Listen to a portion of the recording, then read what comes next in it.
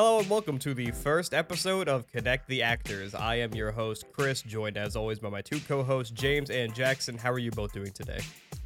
Pretty good. Just a lovely 4th of July here over in Germany. Nothing much is going on. No fireworks, of course, because not America, but you know. It's July 4th over here in the land of the free and the home of the brave. Ready to talk about Nazis. Oh, facts. You know, I don't know why in this 2021 world where everybody has a podcast now, and everyone's recording online because we're not allowed to touch or open mouth kiss each other anymore. I don't know why I keep doing the thing where I say, "How are you both doing?" and expect you to figure out who to answer first. It just doesn't work. So we're gonna work on that together. But Jackson's right.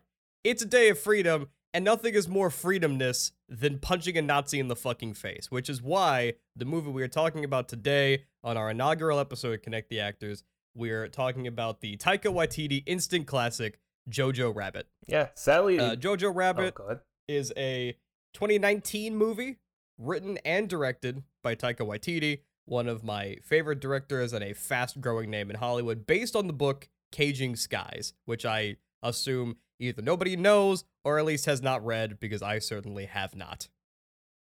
It's a bold statement to make about the book basis. I hope it's entirely different. So I wanted to get some initial thoughts. Given, we've already chosen the movie for next week, which I do not want to talk about just yet, but it will be a different experience as compared to the last year of the pandemic. So I want to know, how did you guys watch this movie? Before we get into the actual discussion of the movie, what was the viewing experience for you like? What was the setup, James? The first time or the current time that I just watched? Now. So this time it was just on Disney Plus. Just went downstairs, turned it on like a normal like Netflix kind of stream movie, and yeah, just watched it all in one sitting. Now that's great that Region Luck Germany has this on Disney Plus. That's strange combination. I had to buy it off of Amazon Prime Video. I actually paid money for this one. We'll see what happens, but yeah, I watched it out in the living room. Okay, so you both watched it like on a big TV in your living room? Yep, sound system and all. Okay, see, I'm a computer desk headphones on kind of movie watcher. I like to get closer to the action. But boy, do I miss being in a movie theater, which is where I did see this movie initially, and I assume both of you did? Yep. Is that right? Yeah, I saw it in Art House Cinema.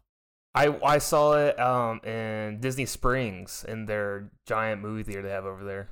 Recliner seats and like people coming up to you, giving you food. It's great. I think as nice of a theater experience as that sounds, I do think that for this movie in particular, the art house theater is definitely the way to watch it.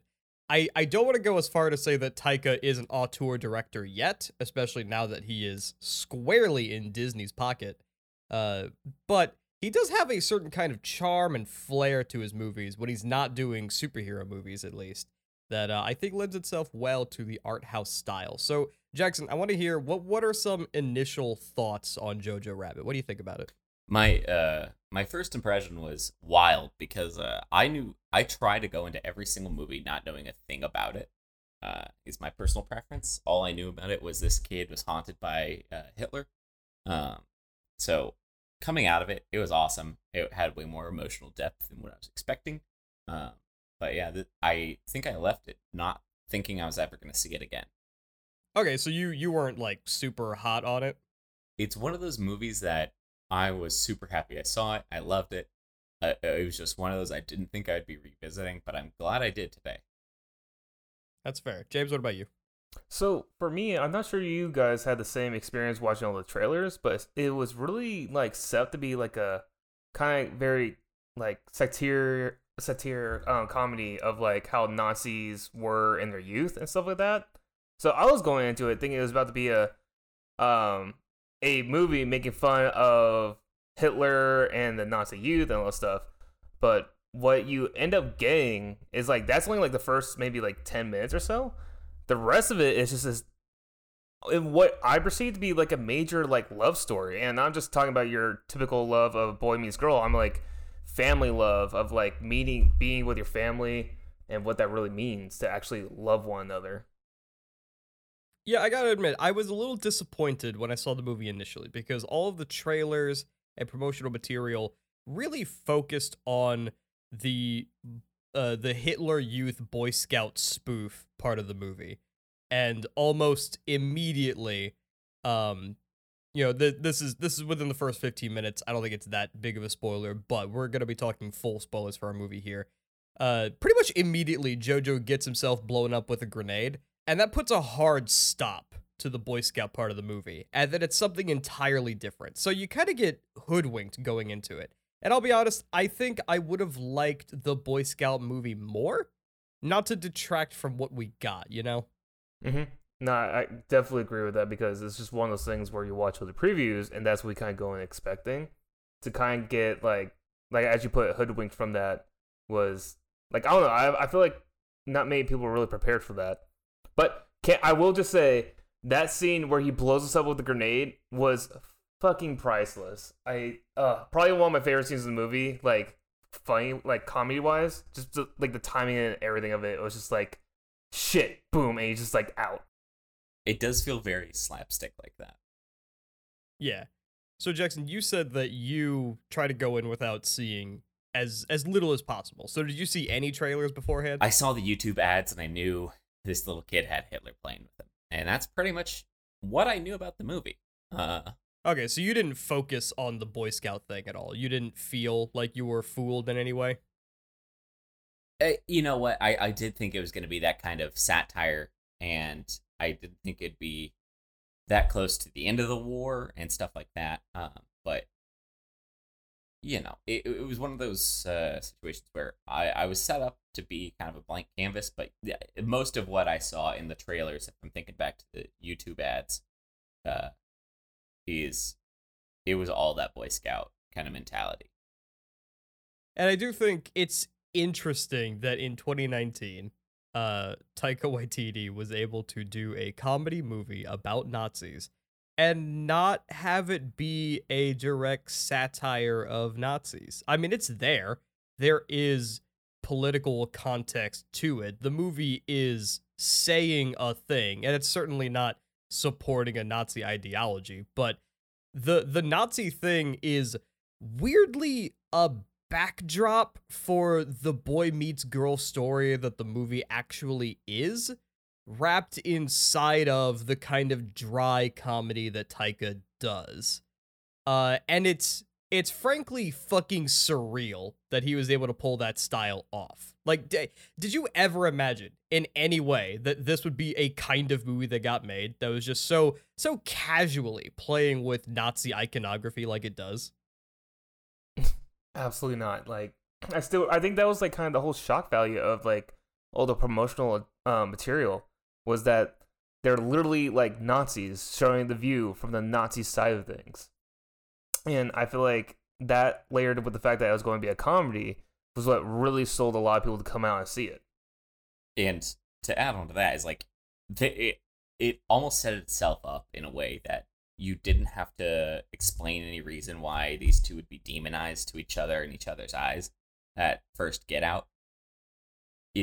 It immediately is apparently, yeah, no, she's a Jew, he's a Nazi. You know, we've gotten past that in the first couple steps. Nothing else needs to be said about it. And then they can start humanizing and building those bonds. Is almost a way easier way of getting back to that of like, yeah, you know what, you want a mystery movie? Set it in the 80s, no cell phones. Yeah, no, that's absolutely true. In fact, you know, not to get too heavy on this podcast about comedy about Nazis, but I've been listening to a podcast about essentially the making of the reality TV show Cops and the effect it's had on America. And it was an interesting point that some of the producers brought up about making the show is that, you know, they claim they didn't exactly have any intention of more highly profiling black crime, but they did note that, you know, when you're watching a TV screen and you see a white cop chasing a black man, there's already the immediate dichotomy set up that you don't have to explain the audience. That when there is the stark difference between the two, there's no setup, there's no explanation. And it is a similar thing going on here, where you have the Nazi and the Jew, and it's like, yeah, we get it, get to the movie. And it makes the movie feel more lean in that way, that you don't have to do that kind of setup and footwork. And you have more room for jokes and to explain the actual setup you're going for here. Yeah, it's just an easy ticket to get that point across. You don't have to spend 20 minutes of setting that up. Like, they hate each other, and this is how much they hate each other. It just, bam, here's a get-go, here's a setting, we're good. Especially when the one doing the hating is like 8, and so then you can do all the jokes and the satire of what does an 8-year-old Nazi fanatic think about the Jews or the way Nazism works. Yeah, now he's 10. I just, because I remember there was a joke literally where his imaginary Hitler's like, Jojo, you're 10. Start acting like it. And I thought that was pretty good. So let's talk actors.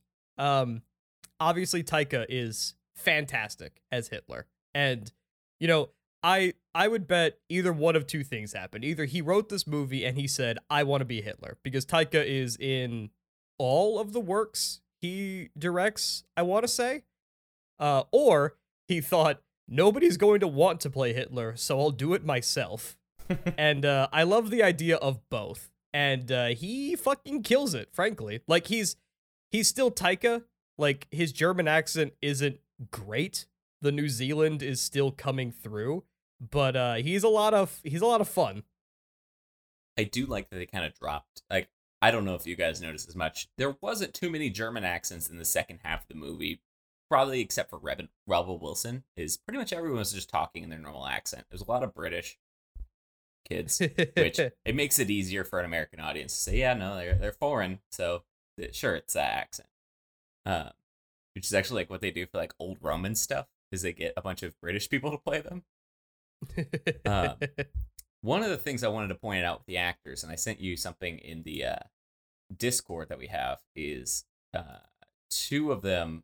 The clones from the very throwaway scene are Gilby and Hardy Griffin Davis. Okay. They're twins. They are the younger brothers of the main actor, Roman Griffin Davis. They all have the same middle and last name, which was wild to me to see, but they actually got two different characters to play clones. That's very funny. Did you catch that at the end? Was it Rebel Wilson gives a grenade to one of the clones and tells it, go hug that American. Oh, yeah. That killed me. Just to go a little bit further into their ancestry, they are the son of cinematographer Ben Davis, who's worked on things like 3 Billboards outside Ebbing, Missouri, Guardians of the Galaxy, Captain Marvel, Doctor Strange. Good cinematographer. Yeah, they're a whole Hollywood family, huh? I guess.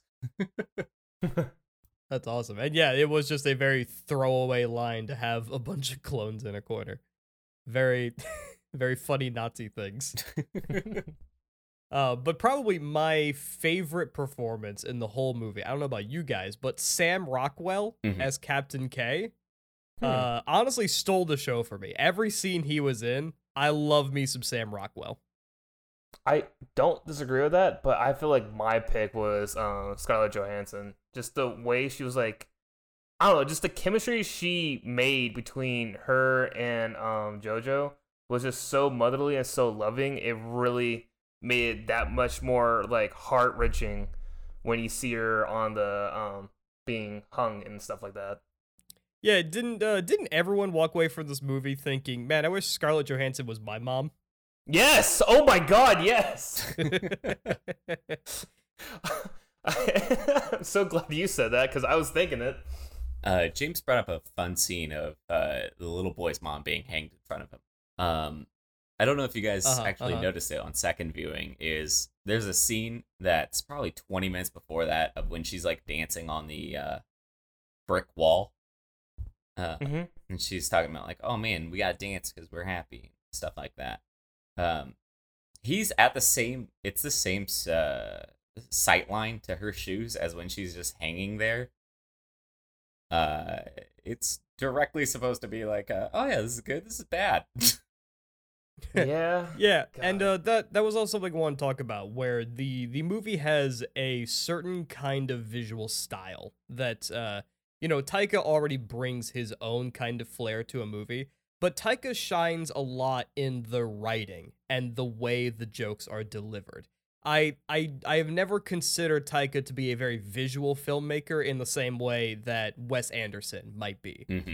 But this movie in particular isn't just shot through the eyes of a child, but it's almost like it feels very close to the line of being a kid's movie or being presented like a children's storybook, where all the colors are very poppy, everything's a little flat, all the mom character is less mature than her son, but also that fixation on her shoes, which is not just in that scene. There's actually a couple of scenes where Jojo is at the same height as her feet and she's wearing those shoes, where the movie is priming you with this like very in your face imagery that feels like it's presented like a kid's movie. Did you guys feel that at all? Am I crazy? The second time through, it was definitely more apparent that it was focusing on her shoes, because it's one of those things. I guess the first time through, I never really like took notice, and then I don't know. The first time I saw her shoes, the second time around, I immediately thought of that scene of her being hung up, and it's just like, oh, you saw this coming, like. Oh no, I don't like this at all now. Just every time you see the shoes, you're just kind of triggered. Yeah, and I think I did notice it a little late in the game, but that was just the first time I noticed it. But yeah, no, that blocking showing up is kind of impactful on the second viewing. I'm just like, oh shit. Yeah, and I think even if you're not cognizant of it, you know, when they show ScarJo on the gallows, they never actually show her. It's only her shoes, and it's not that the movie wants to shy away from it, because early on in the movie, there's the establishing shot of several people being hanged. So the movie definitely doesn't shy away from showing a body, and I doubt that they just didn't want to show Scarlett Johansson in that scenario. It was a deliberate visual choice to only show the shoes and let the audience make their own conclusions from that. And it's a very powerful scene, the kind of thing that you don't expect to get going into this movie. Kind of going further into that, like going to what you were saying earlier, like it's from JoJo's point of view. You are led into the scene thinking, you know, he's kind of like happy-go-lucky, like he's thinking about his new Jew friend. He's out on the sidewalk looking at a butterfly, like, oh, that's cute. Then he comes up and it just kind of like immediately cuts to the shoes hanging there, and you as an audience member are making the same like logical like thoughts and like steps in the process of realizing that's his mom up there at the same time Jojo is, and I feel like it hits that much harder. Absolutely, yeah. And it's that kind of level of tragedy next to the comedy that I feel like in the future this could be the kind of movie that we look at to examine how comedy as a genre has evolved since, like, I don't know, the year 2007, where last episode, you know, our prologue episode, I had said to James that I feel like The Hangover is one of the last great comedies. And that's not because movies stopped being funny, but it feels like, unless they're a trashy movie, like Grown Ups or Grown Ups 2, or anything Adam Sandler does that isn't Uncut Gems, there aren't really good comedies anymore, because all the good comedy writers are doing things that infuse comedy into them. Like, every movie is funny, where you have Han Solo telling deadpan jokes in Star Wars, and even here where we have Taika that is ostensibly a comedy writer. This movie doesn't have like a lot of laugh out loud moments in the same way that The Hangover does, because it's also telling a story that is in its own way very impactful and has these deep moments. So my question to you is, are we in a post-genre movie world where we just can't have a good comedy anymore? Jackson, what do you think? I think personally it's kind of evolved.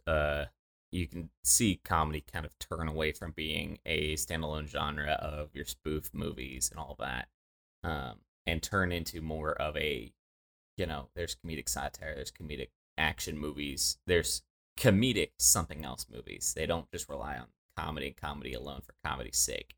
One to point to is Deadpool is that's a funny movie in general. It feels like a comedy the whole way through, but it's got all the blood, guts, and action that you'd want in it from an action movie. So I think the genre has kind of evolved away from being it's just this. It's turned into rom-com, sitcom, comedy action. Yeah, whatever kind of calm you call this. Yeah. Man, that's actually a really interesting question, because now the more I think of it, the more I realize that, like, kind of what we were saying, comedy has just really been intertwined with most, like, good, like, action films, period. So you really are, like, it's kind of like this thing where comedy used to feel like this, like, kind of like slapstick humor audience, but I feel like either the audience has kind of changed to where you can't get away with the same kind of jokes, or at the same time, people aren't really looking for that kind of, like, I don't know, levels of comedy. They want a little bit more with their laughter, I guess. Mm-hmm. And, there are working comedic actors today that when they are given the chance to do their own thing, they will take other roles, Like, let's look at John Krasinski, built his fame playing a character on a sitcom in The Office, and then one of his first high profile solo work was writing and acting in the horror movie A Quiet Place. Jordan Peele started on the sketch comedy show Key and Peele, and once he breaks out of that, now he's a director exclusively doing horror movies. Isn't that a weird trajectory? Yeah. Hear me out. Hot take. Maybe it's because comedies are a lot more forgivable than these other impactful movies that you see on, like, Netflix that are coming out. Like, when was the last time you see Netflix come out with, like, a pure comedy movie? Man, if there's anything I don't keep up with on Netflix, it's the movies they release. That's fair. I'm definitely more in the Netflix TV show kind of universe. Yeah. Yeah, no, that's fair. I'm gonna go ahead and Google their comedies. Right now, off the top, I see nothing from past 2010 is accepted. Legally Blonde, Hot Rod, Austin Powers, Superbad, and Tenacious D. Yeah, see, I know all of those movies, and all of those are older movies. Yeah. At least, older being 10 years ago, depending on how you want to gauge older. Yeah, I'm not seeing anything really new. The Terminal is wild as a comedy movie, but okay. So, as far as working in Hollywood, Taika is still a fairly new director. Like, he doesn't even have a decade of high-profile works under his belt. And he was thrust into the spotlight for directing Thor Ragnarok. Besides Thor and Jojo Rabbit, have you guys seen any of his other works? Thor Ragnarok. Okay. I would like to say that he did do Green Lantern. But I've also loved the What We Do in the Shadows series, being both the show and the movie. It was just fantastic. What? Wait, what? Green Lantern? What? I looked it up. I'm just clicked on him. It says Green Lantern. I'm trying to dig more into it to figure out what the hell happened there. But I'm on his Wikipedia page and I don't see Green Lantern listed. Is Google hoodwinking you? It might be. I don't know how to get to Taika Waititi's name, apparently. So have you seen the What We Do in the Shadows movie then? Yeah, but I saw it after I watched at this point, I think the first 2 seasons of the show are out. And that's been a phenomenal series. And that was apparently a short that started in 2005. And then he made a movie, and then he made a show. Yeah, it was a short film first, and then they turned it into a full-length movie. So James, if you want some, like, pure Taika, What We Do in the Shadows is a very funny movie. And it's also not that long. But I love Taika. He's fantastic, and I am super excited to see everything else he does because he's great on and behind the camera. So let's get into some quick hits here that I want to go down. So we talked a little bit about it. James, who do you think had the best performance in the movie? Who did you like the most? That's honestly, like, I say straight out the bat, Scarlett Johansson, but that also might be because I have a crush on her and I want her to be my mom. But honestly, a weird mix of emotions. Captain K was insanely good. Jojo Rabbit and the girl, I forgot what her name was. Actually, did she actually have a name other than the Elsa. dead sister? Elsa. Yeah, that's right. Yeah, honestly, just I'm a huge fan of like good chemistry and like way people like interact and talk to each other. And I just feel like this movie was filled with it, and just absolutely like everything just felt natural and like genuine, and I just loved every single piece of it. But if I had to choose one person that I was like, this is my favorite person, definitely Scarlett Johansson. Okay, Jackson, what about you? So I think the best that had just a weird swing and he starred great in the movie, or not starred but co-starred in the movie. Stephen Merchant. Before we watched this movie, I said I don't really know what Stephen Merchant looks like, and after seeing him in his scene, I had to Google him to figure out who it exactly was. You guys remember Tall Nazi? Yes. Hey, how tall do you think Stephen Merchant is in real life? 6'5"? 6'7". Jesus Christ. I was like, I want to know, did they actually like put him on some like weird platform shoes stilts, or is he that tall and that funny in general? But that scene in general was probably one of the most tense on the first viewing, and B, just the funniest of like, Heil Hitler, Heil Hitler, Heil Hitler. Let's not take those out of context. It just goes on for like 5 minutes of that, but I think Sam Rockwell probably had one of my favorite performances of the movie. Okay, so quick detour then, because I want to talk about Stephen Merchant and his scene with the other Nazis. It definitely wasn't because it was Stephen Merchant, but am I the only one that when those Nazis in their suits came into the house, I thought, are those the same Nazis from Indiana Jones? I can definitely see that. Because like beyond the clothes, Stephen Merchant looked a lot like the main Nazi from Indiana Jones. And I feel like that had to be intentional. I mean, I guess that's kind of like the standard Gustavo look.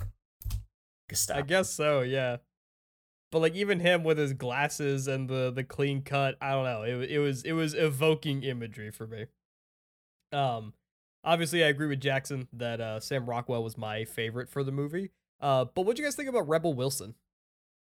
It was phenomenal casting. She did great with it. I enjoyed her commitment to the accent the whole time, and just the kind of like total nationalist support of it was hilarious to see in this context. Mm-hmm.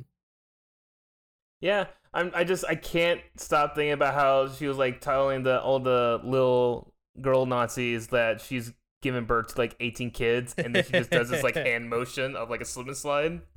Yeah. I feel like Rebel Wilson is unfairly colored by her appearance in Pitch Perfect because people just unconditionally hate Pitch Perfect, but she is very good in this movie, and I think she's very funny. But also, I think, honestly, my favorite comedic performance is Archie Yates, who is JoJo's child friend. Yorkie. In the movie. Yeah, Yorkie. He had some of the funniest delivery, and I feel like from his perspective, the ability to deliver Taika's deadpan writing, it really shined with Archie. Near the end of the movie, one of the lines that literally got a laugh out loud response was JoJo's walking around the town and it's starting to get torn apart by the war, and JoJo's like, "What's happening?" and Yorkie goes, "The Russians, JoJo, they're coming." Something about that destroyed me. They're worse than Jews. They fuck dogs. And then after the fact, when things are calming down, and it's like the epilogue, and he says, "It seems like I can never die." Also, just him sitting in that like white beater and the slacks that he has on. It's just like, man, he's seen some shit today. Yeah. And then, of course, there's a scene where he drops the rocket to say hi to Jojo and just shoots and blows up a building. And all that kind of lends itself to the kind of storybook thing I was going with earlier, where characters like Yorkie and Captain K just keep showing up despite the fact that there are different things happening in their life. That, like, Captain K keeps getting demoted, or Yorkie is going through the ranks of the German military. So they're just always happening to be where Jojo is, in that way that they are not people living lives, but recurring characters in JoJo's story, you know? and to call that out with the "it seems like I can never die," very funny. A quick aside about Archie Yates. He's gonna be in the new Home Alone reboot on Disney Plus. He's not gonna be playing Kevin, but another standalone character. Gross, but good for him. So what do you guys think the best moment in the movie was, James? Oh, come back to me. Like, let Jackson go first on this one. I need to think. Jackson, do you have something? So, especially at the end, Taika Waititi just going on about, like, after Hitler kills himself, he's just in there ranting in front of this kid. It's just like, okay, well, this is what we're doing now. That was probably the best rant, or the one directly before that, where he just channels it. Yeah, the performance I affectionately refer to in my notes as Final Hitler.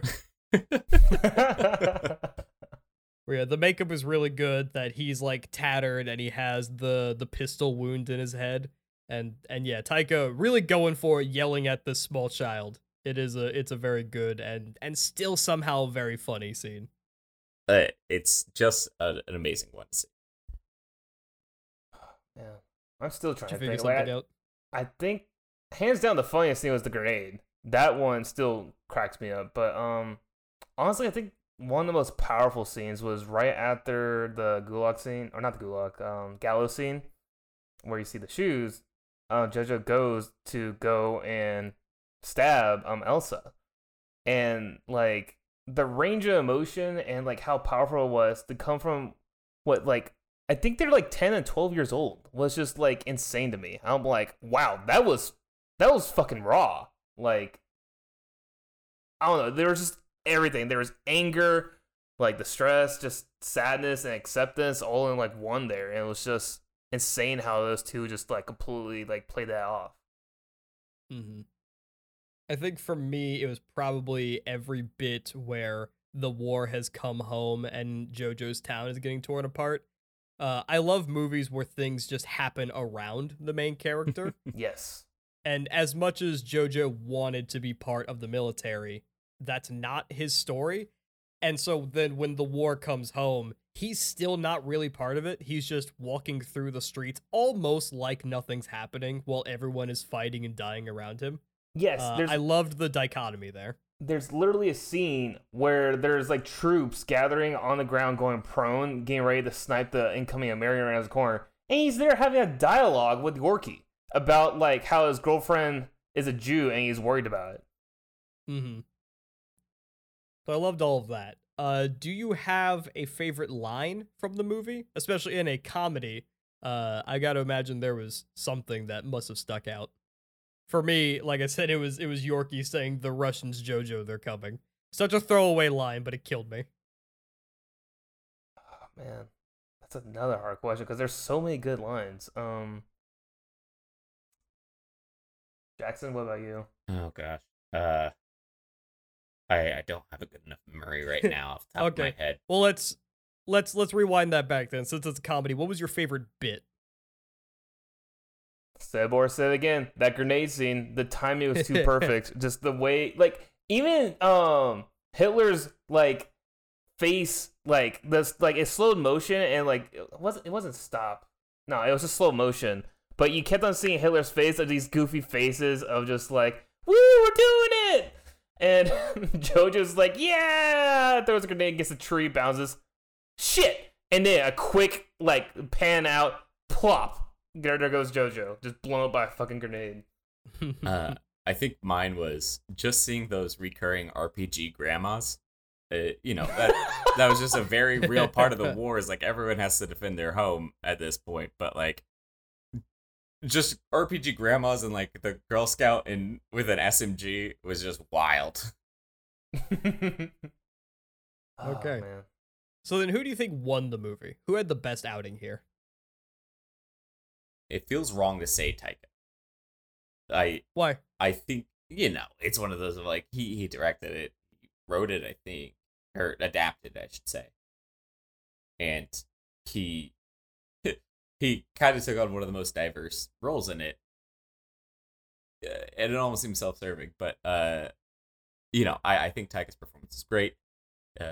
I think he performed it great with such enthusiasm, despite being Hitler.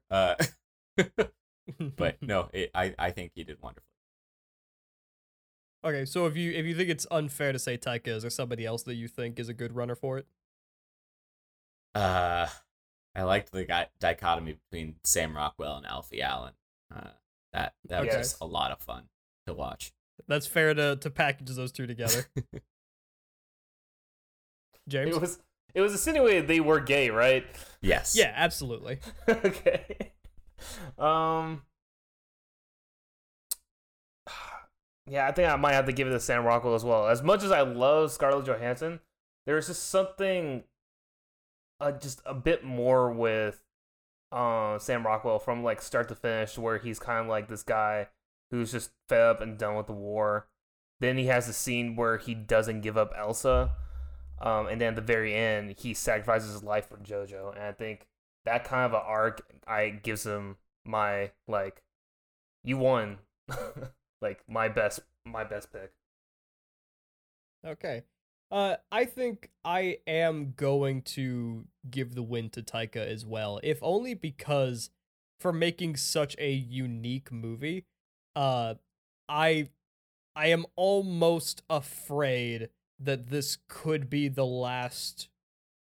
I don't want to say truly original since it's still based on a book, but it feels like the last original outing for Taika before he's going to get locked into the Disney machine, because he's doing the next Thor movie.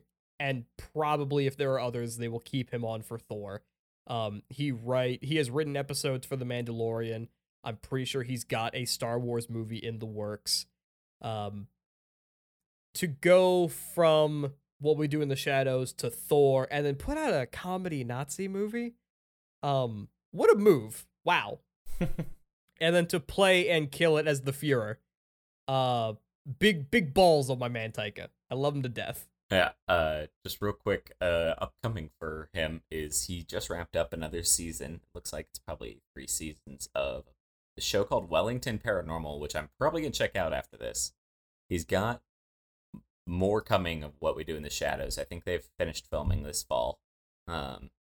Or maybe those episodes are already out. I don't think they are. He has Love and Thunder, which is coming out in 2022. Next year. We've got untitled Taika Waititi Star Wars film coming out in 25. We have a Flash Gordon movie, Time Bandits, which is a TV series, and We Are Wolves. Oh yeah, which I believe the We Are Wolves is actually going to be a direct spin-off of What We Do in the Shadows. Okay. Much like Wellington Paranormal is, although I think he is only an executive producer on Wellington Paranormal. Yeah, it looks like he's just the creator, and that's the major credit here. I clicked on his writing roles. So then before we close it out, did you have any nitpicks for the movie, James? I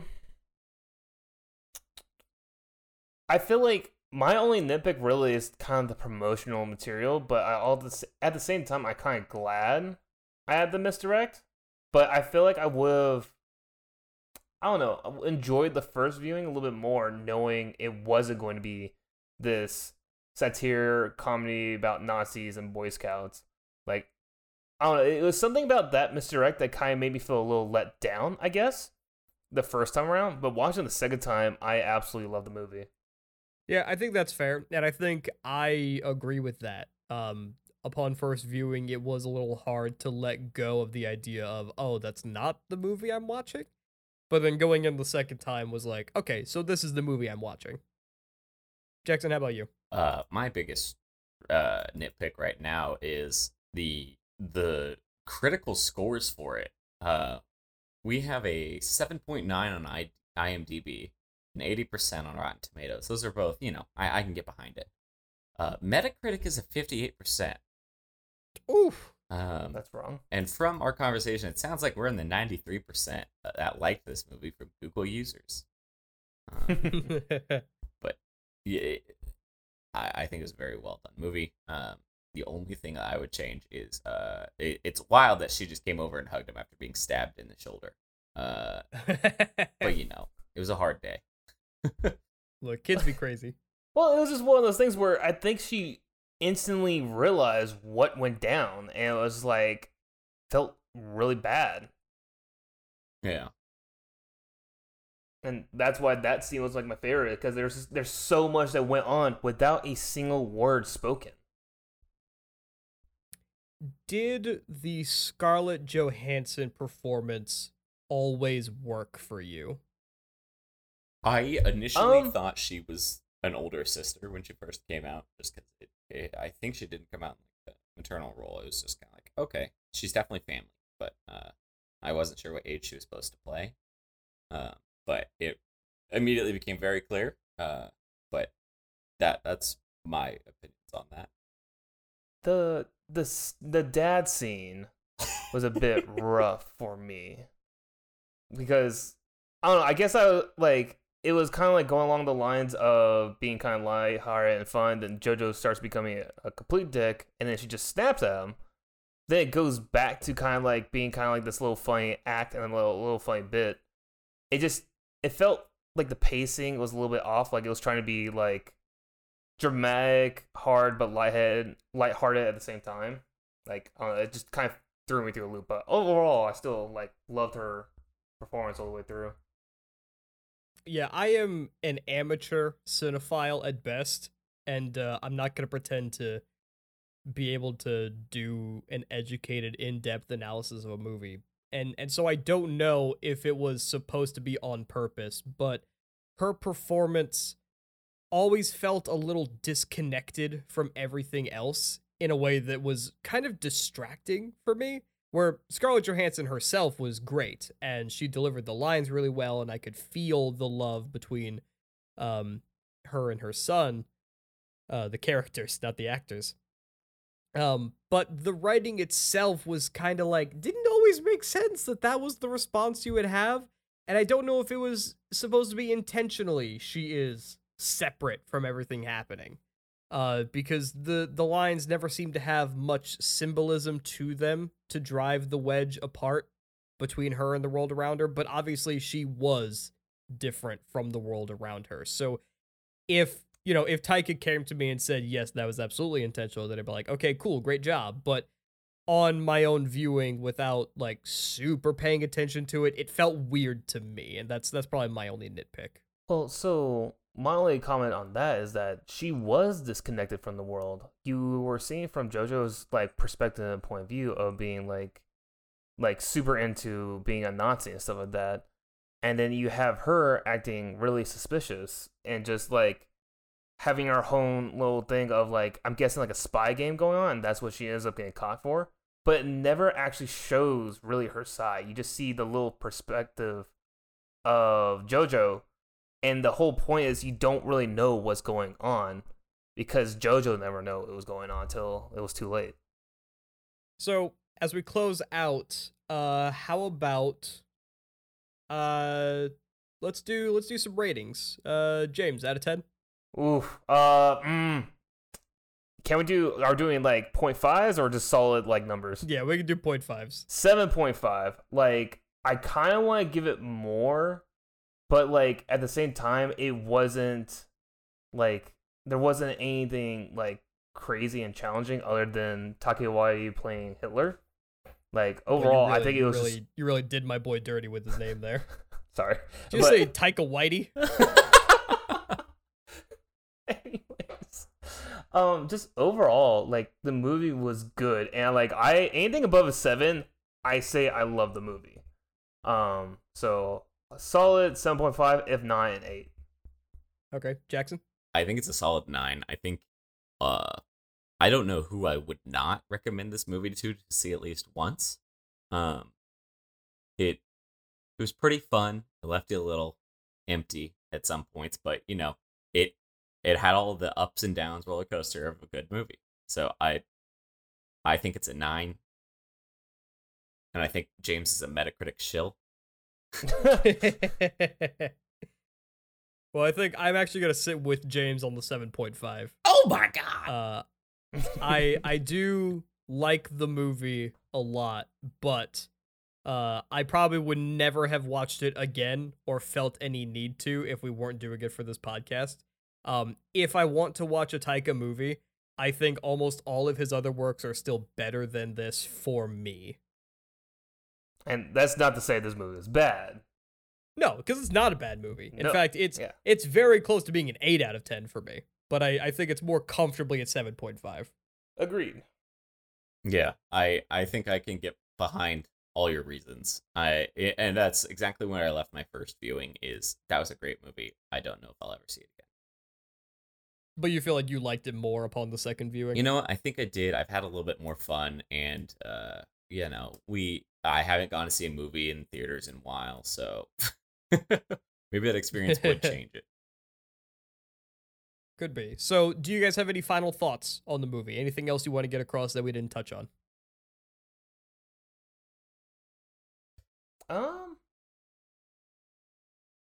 I feel like sometimes no, not even that. I was going to say the pacing was kind of off, but like the pacing kind of made sense for how things were going in certain parts of the movie. Okay, Jackson, do you have anything? No, I'm just gonna enjoy chewing my grapes for dinner.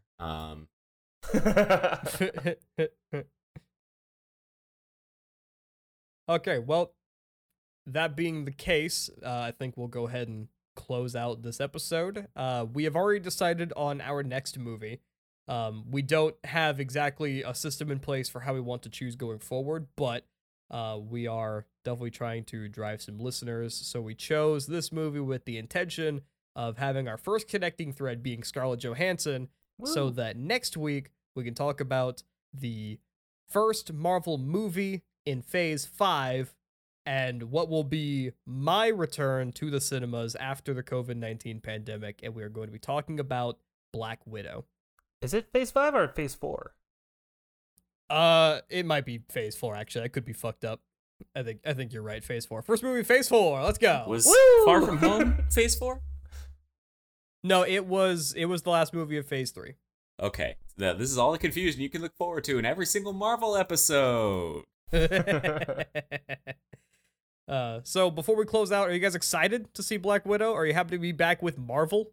I am very excited, and I remember seeing there's going to be like 3 Marvel movies coming out this year, and it's just like, finally, I need. Actually, I think there's 4 still. Oh my god, but yeah, like it's been nice having the shows, and I've been absolutely loving the shows, but I miss going out to the theaters and watching a Marvel film because that was like literally my routine every summer.